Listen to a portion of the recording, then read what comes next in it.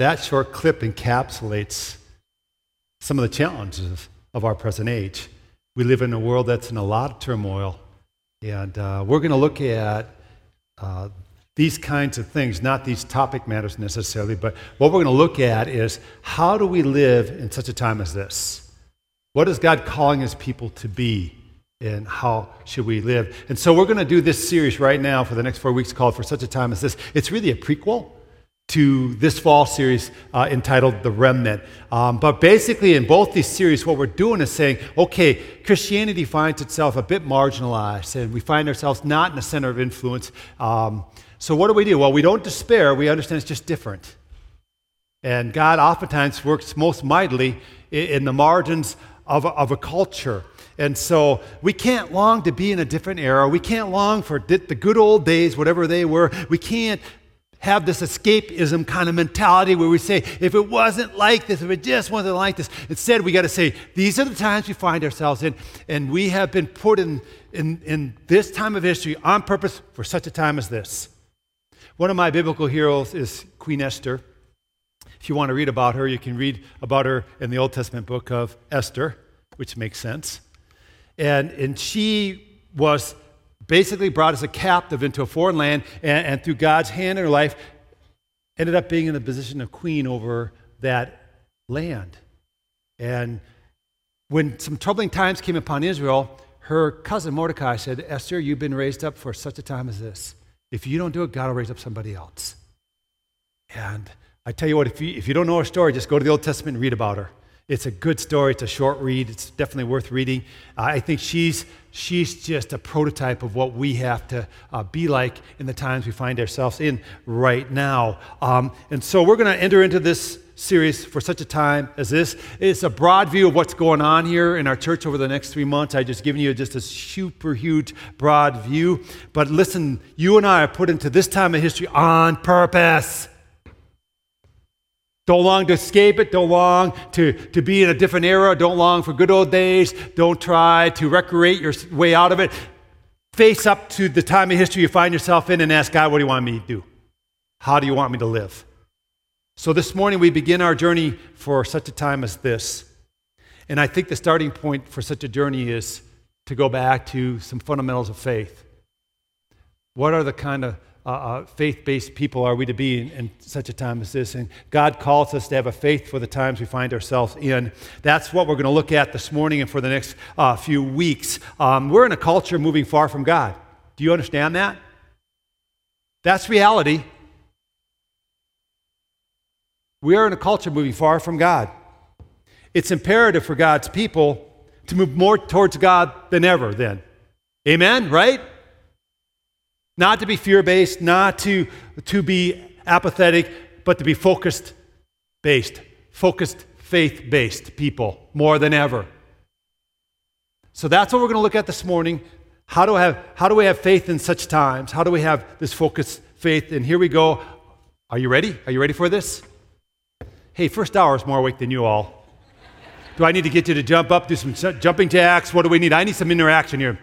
I want you to be on board with what I'm talking about. This is super, super important stuff here that we're going to look at for the next few weeks. Very relevant to us as Christians. Listen to this story. A Bible student turned in his typed-up sermon to his Bible prof for grading in. Then he met with him for a conference on the grade. The professor started out very positive. He said to the young man, I like your exegesis. You presented the meaning of the text in a helpful and very clear fashion. Your 3 points make sense. They show balance. They show progression. Your introduction, your conclusion both show a great deal of thought. The illustrations you used seem to be right on. But I'm going to give you a D for this sermon.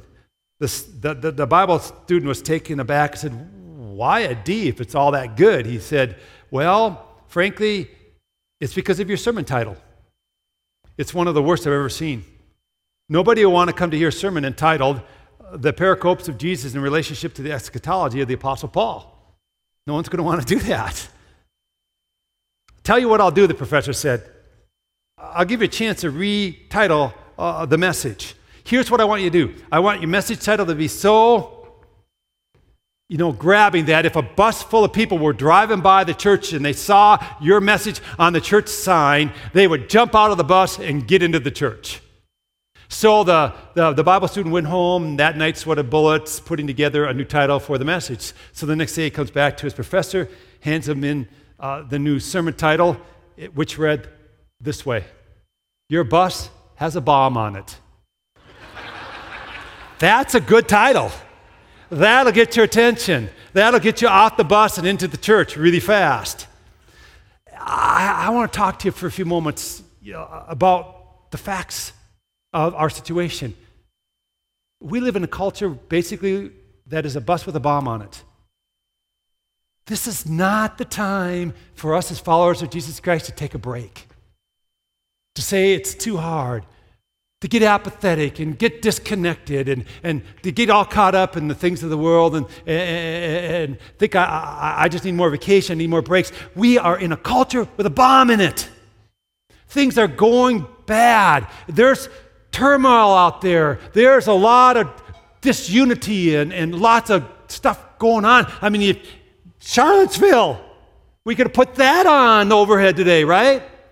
I mean, really? Have you read about some of that? If you haven't, read about it. You go, what in the world is going on here? We're on a bus with a bomb in it. If that's not enough, listen, we're heading towards the destiny of death. And at that destiny awaits the question of heaven or hell. Every single one of us is on a bus with a bomb. And it's imperative that in the times we find ourselves in, if we're going to have faith for the times, we're not taking a break. We're not being apathetic. I think part of the problem is we live on the edge of capacity because we have bought into an unsustainable lifestyle that this world promotes. You cannot have it all. That's silliness and nonsense. You have to, on purpose, make space for God in your life. You have to make room for Him. You have to give Him operating space. And you have to slow down, and you have to see what's important in life. And you just can't be caught up all the time in doing, and getting, and living.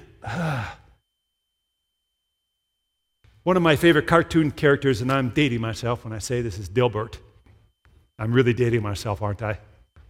Dilbert talked about all these deadlines that we tend to face. A lot of deadlines are mandated on us, but some deadlines are self-imposed. But he said this, Dilbert, in a cartoon, he said, I love deadlines. I especially love the whooshing sound they make as they go by unfulfilled. And we live in a culture, in a time, in work environments, in self-imposing to of all these urgent deadline things.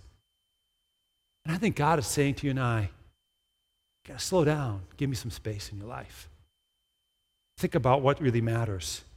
We have to live out a faith-focused life, a faith that is relevant to the times. And we can't let the tyranny of all this stuff govern our lives. We have to get with God, find ourselves in God, and live accordingly in times such as these.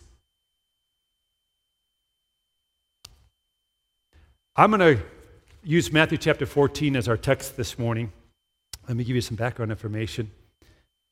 After hearing that John the Baptist was beheaded, which I think had to just devastate Jesus, his cousin's beheaded, or his cousin and cousin, whatever the relationship is. After he was beheaded, Jesus, we're told, withdrew to a solitary place. But the crowds followed after him. They just wouldn't leave Christ alone. And Christ had compassion, we're told, on them, and he healed the sick. As evening approached, the disciples came to the Lord and said, hey, you need to send this crowd away. It's basically dinner time. We don't have any food. They need to go to the villages. They need to buy food. Jesus said, you give them food. And the disciples came up with this solution. They found a boy with 5 loaves of bread and 2 fishes. Kind of reminds me of what would happen if I was put in charge of any kind of vacation that Vicki and I would take. We'd quickly run out of anything that we needed because I'm not a very good planner. And so this little boy presents his meal to Jesus, and Jesus blesses it, and they begin to distribute it to the crowds, and all of a sudden they feed 5,000 people with 5 loaves of bread and 2 fishes. Pretty cool, huh? Marvelous miracle. 12 basketfuls of of food is left over. And this healing by Jesus, this feeding by Jesus brought him popularity. And if you read elsewhere about this feeding of the 5,000, if you leave Matthew and you go to the book of John, you go to John 6:15, after this miracle, we're told that they are ready to forcibly make Jesus their earthly king. This explains a lot about what I'm about to read to you this morning. Because Jesus said quick to his disciples, get in the boat. Get out of here. See, when we begin our reading in Matthew chapter 14, verse 22, it says immediately Jesus made the disciples get into the boat, go to the other side of the lake. Well, he dismissed the people. Why? Why? Because he wasn't about being an earthly king. He wasn't about being at the center of culture and having all this influence and political power and positional power and, being well known and all that kind of stuff in that regard. I think if I was a disciple, I would have thought, what are you doing, Jesus? What are you doing? We're there. They're recognizing you.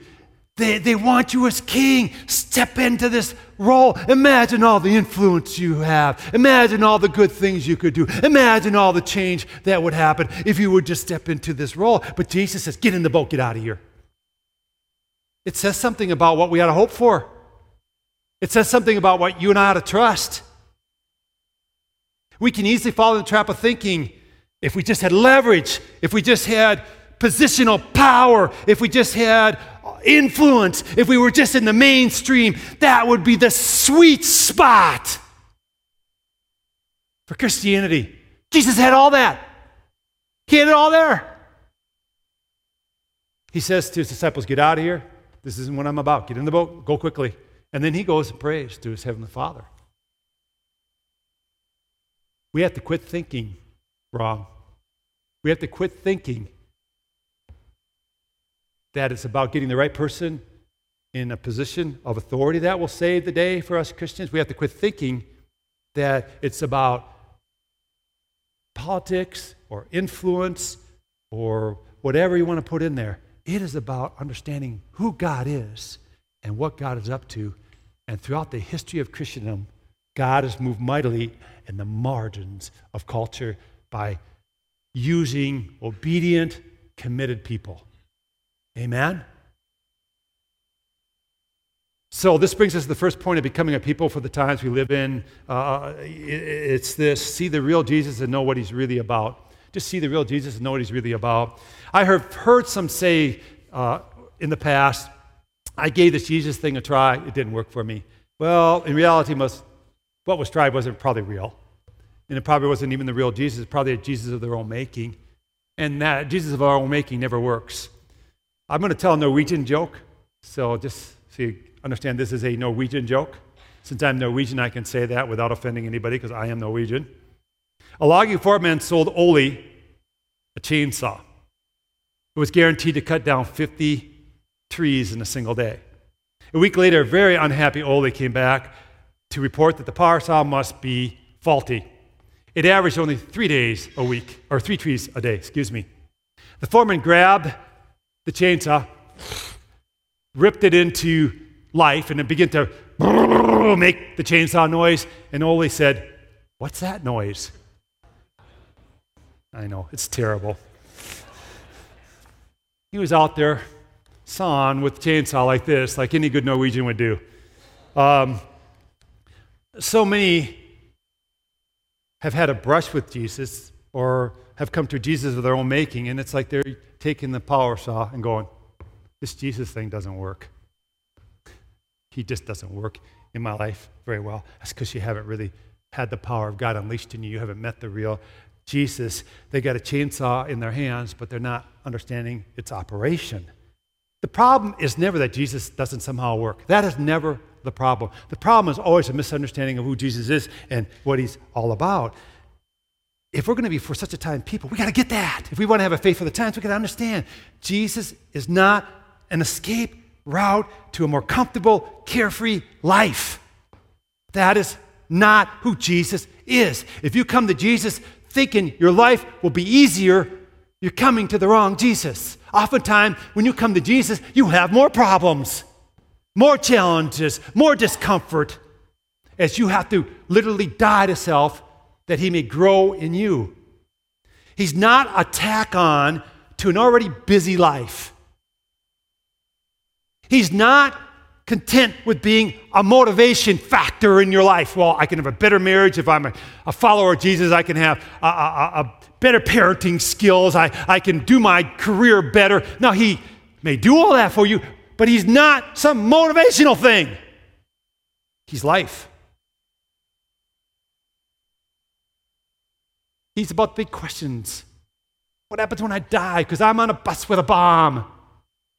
He's about death. He's about what in the world am I even here for? Why do I even exist? He's the door to God. He's the gateway to heaven. He's how we get there. He's the Lamb of God that takes away the sin of the world. He's our substitute for the penalty that we should experience. He changes everything. He transforms your life. He renews your soul. He cleanses your heart. He fills you with the person of the Holy Spirit. You're never the same. That's the chainsaw fired up. I see too many people going, this Jesus thing, it doesn't work. Fire it up. Begin to know who the real Jesus is. He works if you know who the real Jesus is. God needs that kind of follower for such a time as we find ourselves in. Jesus said to his disciples, my kingdom is not of this world. I have come to establish God's kingdom. He was never about changing the world by getting into its power structure and being a person of earthly influence. He immediately gets his disciples into a boat, says, you're out of here, and he goes up to pray to God. We cannot despair because of the times we find ourselves in. They're just different times. We cannot despair if we're not the power brokers of our culture. God seems to have the standard operating procedure. I call this a SOP, standard operating procedure. If you're a technical person, you hear this word all the time. God seems to have the SOP, the standard operating procedure of always working mightily in the margins of culture when it seems like nothing can happen. That's when God seems to show up strongest because we have to be utterly dependent upon him and he gets all the glory. So we don't despair when we find ourselves in tough times. We don't despair when we see newscasts about Korea building up nuclear missiles or, teenagers getting off cell phones. I guess that to me is not comparable, but whatever. You follow what I'm saying. We don't despair because we're not people of despair. We're people of Christ. Jesus knew my mission is to come and die and establish a heavenly kingdom. So now we're ready to read Matthew chapter 14. Verses 22 through 33, listen to what this says. Immediately, Jesus made the disciples get into the boat and go ahead of him to the other side while he dismissed the crowd. After he had dismissed them, he went up on a mountainside by himself to pray. You just got to get, that is so different from what we think should happen. Just let that bug you. It should just bug you. Usually we read through that to get to the Peter part. Jesus is at the apex of popularity. He is the man. Get out of here, guys. I'm going to go pray. After he dismissed him, he went up on a mountainside by himself to pray. Later that night, he was there alone, and the boat was already a considerable distance from land, buffeted by the waves because the wind was against it. Shortly before dawn, Jesus went out to them walking on the lake. When the disciples saw him walking on the lake, they were terrified. It's a ghost, they said, and cried out of fear. But Jesus immediately said to them, take courage, it is I, don't be afraid. Lord, if it is you, Peter replied, tell me to come to you on the water. Come, he said. Then Peter got down out of the boat, walked in the water, and came toward Jesus. But when he saw the wind, he was afraid, and beginning to sink, cried out, Lord, save me. Immediately Jesus reached out his hand and caught him. You of little faith, he said, why do you doubt? And when they climbed into the boat, the wind died down. Then those who were in the boat worshiped him, saying, truly, you are the Son of God. Jesus wasn't about the power of this world. He went off, he prayed. It's all about the power of God. He models for us what we should be doing in the times we live in. Not despairing, but turning to God and expecting God to move in power. It's tempting to put trust in what is viewed as the power of the day. It's tempting to think that the right kind of government, the right kind of media, the right kind of charismatic leader, whatever. They're going to be the savior of the day. But hear what the Bible says. Some trust in the legs of men. I'm using Old Testament here, okay? Some trust in the legs of men. Some trust in the strength of the horse. But as for me, I trust in the Lord my God. That is the kind of people God is calling out in this day and this time. That's what he wants us to be. Jesus had all the popularity in the world. He had all the support in the world. But he turned immediately to God and sought intimacy with God. That's the Jesus that we have to trust in the times we find ourselves in. That's what it means to be a person of faith in this time. We trust in Jesus, no matter what is going on. The boat trip's an interesting event. If you read about this trip in other accounts beside Matthew, you go over to Mark and John, you get a kind of a full-orbed picture. It's quite a wind. Now, we in South Dakota, we understand wind, amen? Come on now, you know wind, right? We don't say it's a windy day. We say, there's no wind today. That's us in South Dakota. We get wind. I was up at our lake place here about 2 weeks ago, and we got this nice new little kayak, and I thought, I got to try this puppy out. I was busy. I didn't get a chance to really to paddle that thing that 3 days I'd been there, so I thought, I'm going to jump in the kayak, and I'm going to paddle today for a while. Well, there was a northwest wind about 20 miles an hour, which means it's sweeping right across the lake at our shoreline. So I being the good kayaker, no, go into the wind first. So I paddling that kayak against that blasted wind, and I get about across the lake. I said, this isn't even worth it. I just want to turn around and let it blow me back. It's so much work. Imagine you're a disciple. You're in this big lumberjack boat thing that's not that streamlined, and you're oaring, and they're saying as they were oaring and buffeted by the wind, the oars were harassing them. That's what it means. It was hard work, and some commentaries I read said they went about 3.5 miles. They went a long distance, about 3.5 miles. I don't know where they got that number. Somebody asked me first hour. Who knows? It could be 2 miles. It could be 5 miles. You put your number in there, whatever you want to know. All I know is you go over half a mile on a boat like that, you're tired. They're estimated that it took them 9 hours of oaring to get there. Ever oar for 9 hours? I can only imagine what these guys were thinking. Jesus, why aren't you my earthly king right now? They wanted to make you king.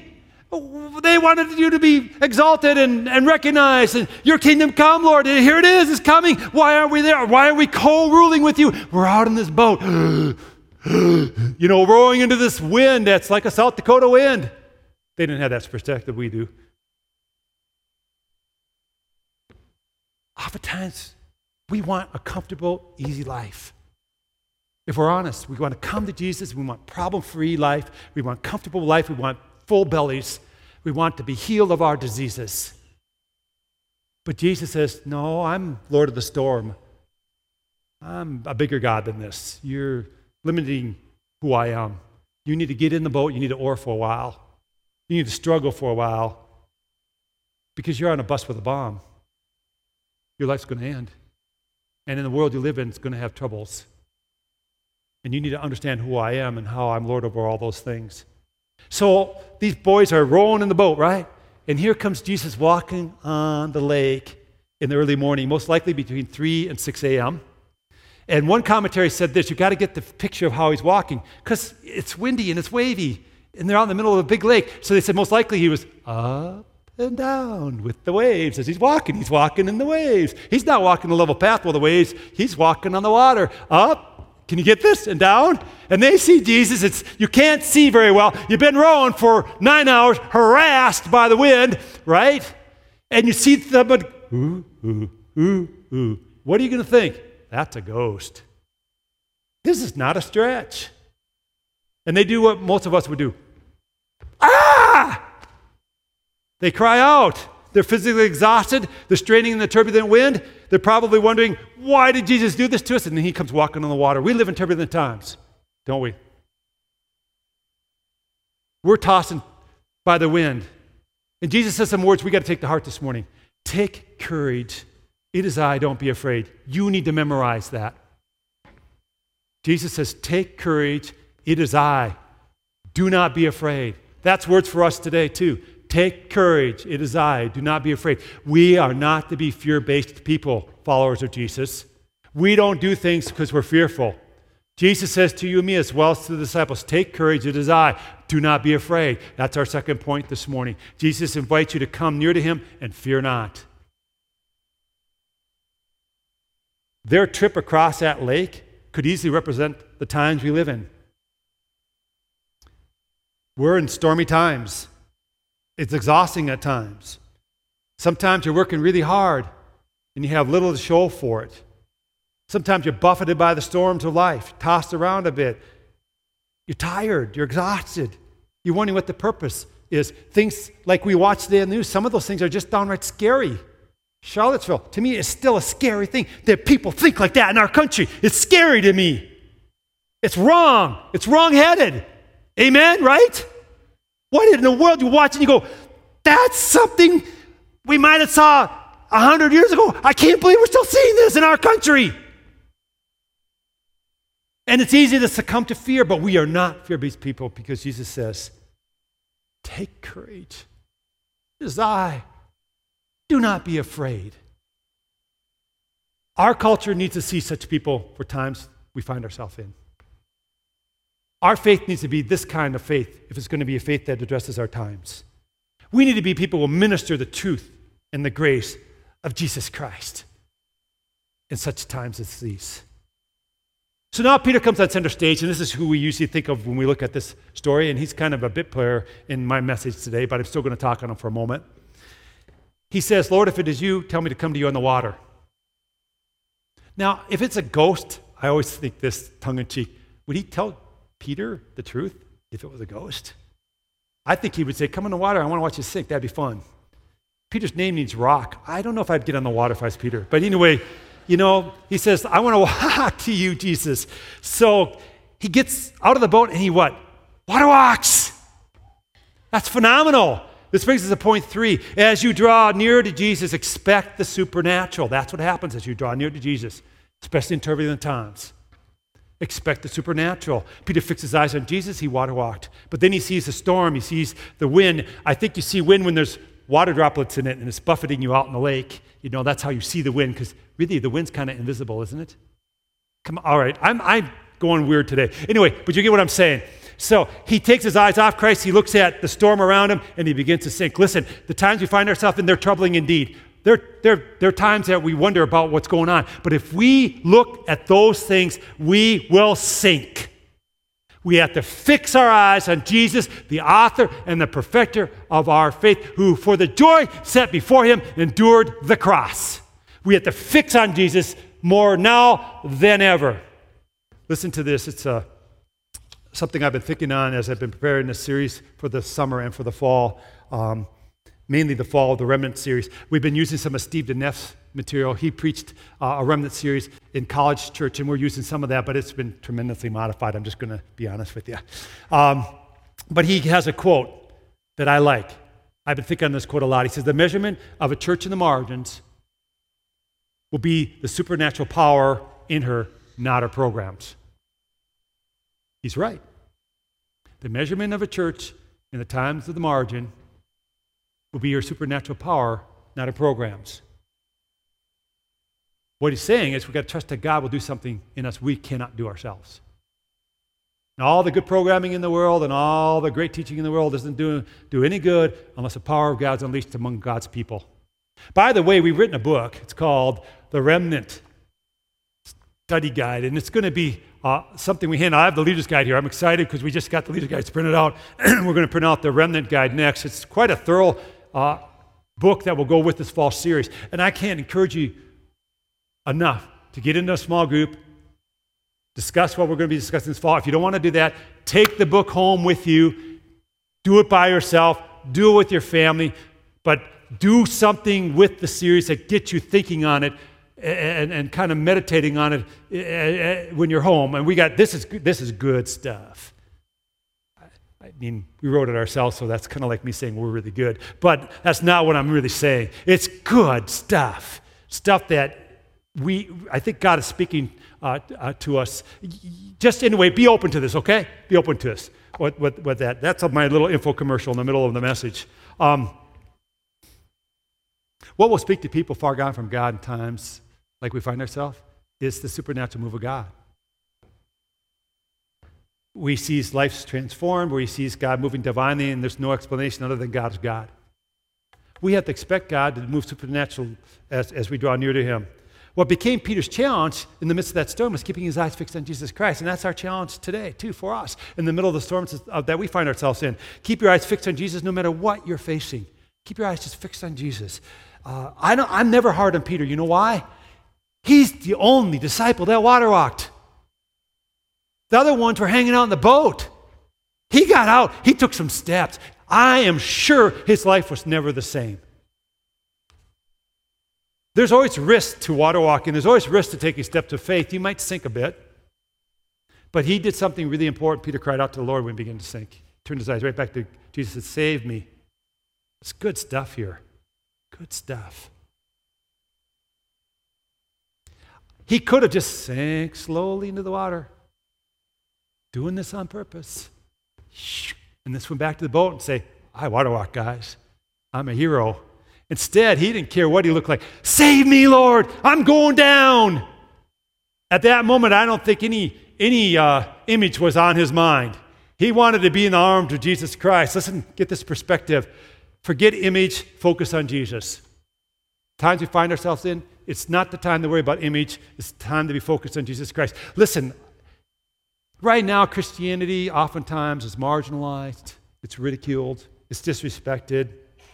We're pushed frequently into margins of culture. We're viewed as irrelevant. Faith is promoted as a private thing, but not a public debate. And sometimes we want to be respected and heard. We want, in a sense, to, have our due. And I think, forget that. Forget image. Focus on Jesus Christ and having his power unleashed in our midst. Jesus catches out Peter and says, "Why did you doubt?" And that to me is an admonish word for God's people in the times we find ourselves in. Don't doubt God. Now is not the time to be apathetic. Now is not the time to take breaks. Now is not the time to try to escape from culture. Now is not the time to kind of say, "I'm just going to take it easy and coast to the end." No. Now is the time to face what we're facing. Amen? With the help of God, we can be the people God wants us to be for the time of history we find ourselves in. We can do this thing. Because greater is he who is in us than he who is in the world. We have got to stand up and become the people God intends us to become. That's what God is saying for us to do in such a time as this. If we don't, we'll sink. If we doubt, we'll sink. The account here begins with a bunch of people with full bellies, with their sick healed, wanting to have an earthly king, and their desire was really for a comfortable existence. Jesus says, nope, that's not going to happen. Take his disciples into a boat, gets them right into the middle of a storm, water walks, and these men are never the same because they see the Lord of the storm. Which brings us to this conclusion. When Jesus is understood as Lord of the storm, it just results in worship. And the worship it results in is twofold, two characteristics. It's accurate. First of all, we see Jesus for who he really is and what he's really about. They did. They begin to understand, oh, you're not an earthly king. You're much greater than that. You're about much more than that. And secondly, it's authentic. Disciples genuinely worshiped their Lord, and they said, "You are the Son of God." And they said that in amazement. And they had this authentic moment. What the world needs from you and me at this time is accurate worship of Christ, authentic worship of Christ. We're not trying to escape culture or facing up to it. We're presenting to culture the real Jesus and how we live our lives and what we expect from Jesus Christ. And we're drawing near to Jesus and we're expecting, listen to this, we're expecting the supernatural. We're expecting that. That's what we need in such a time as this.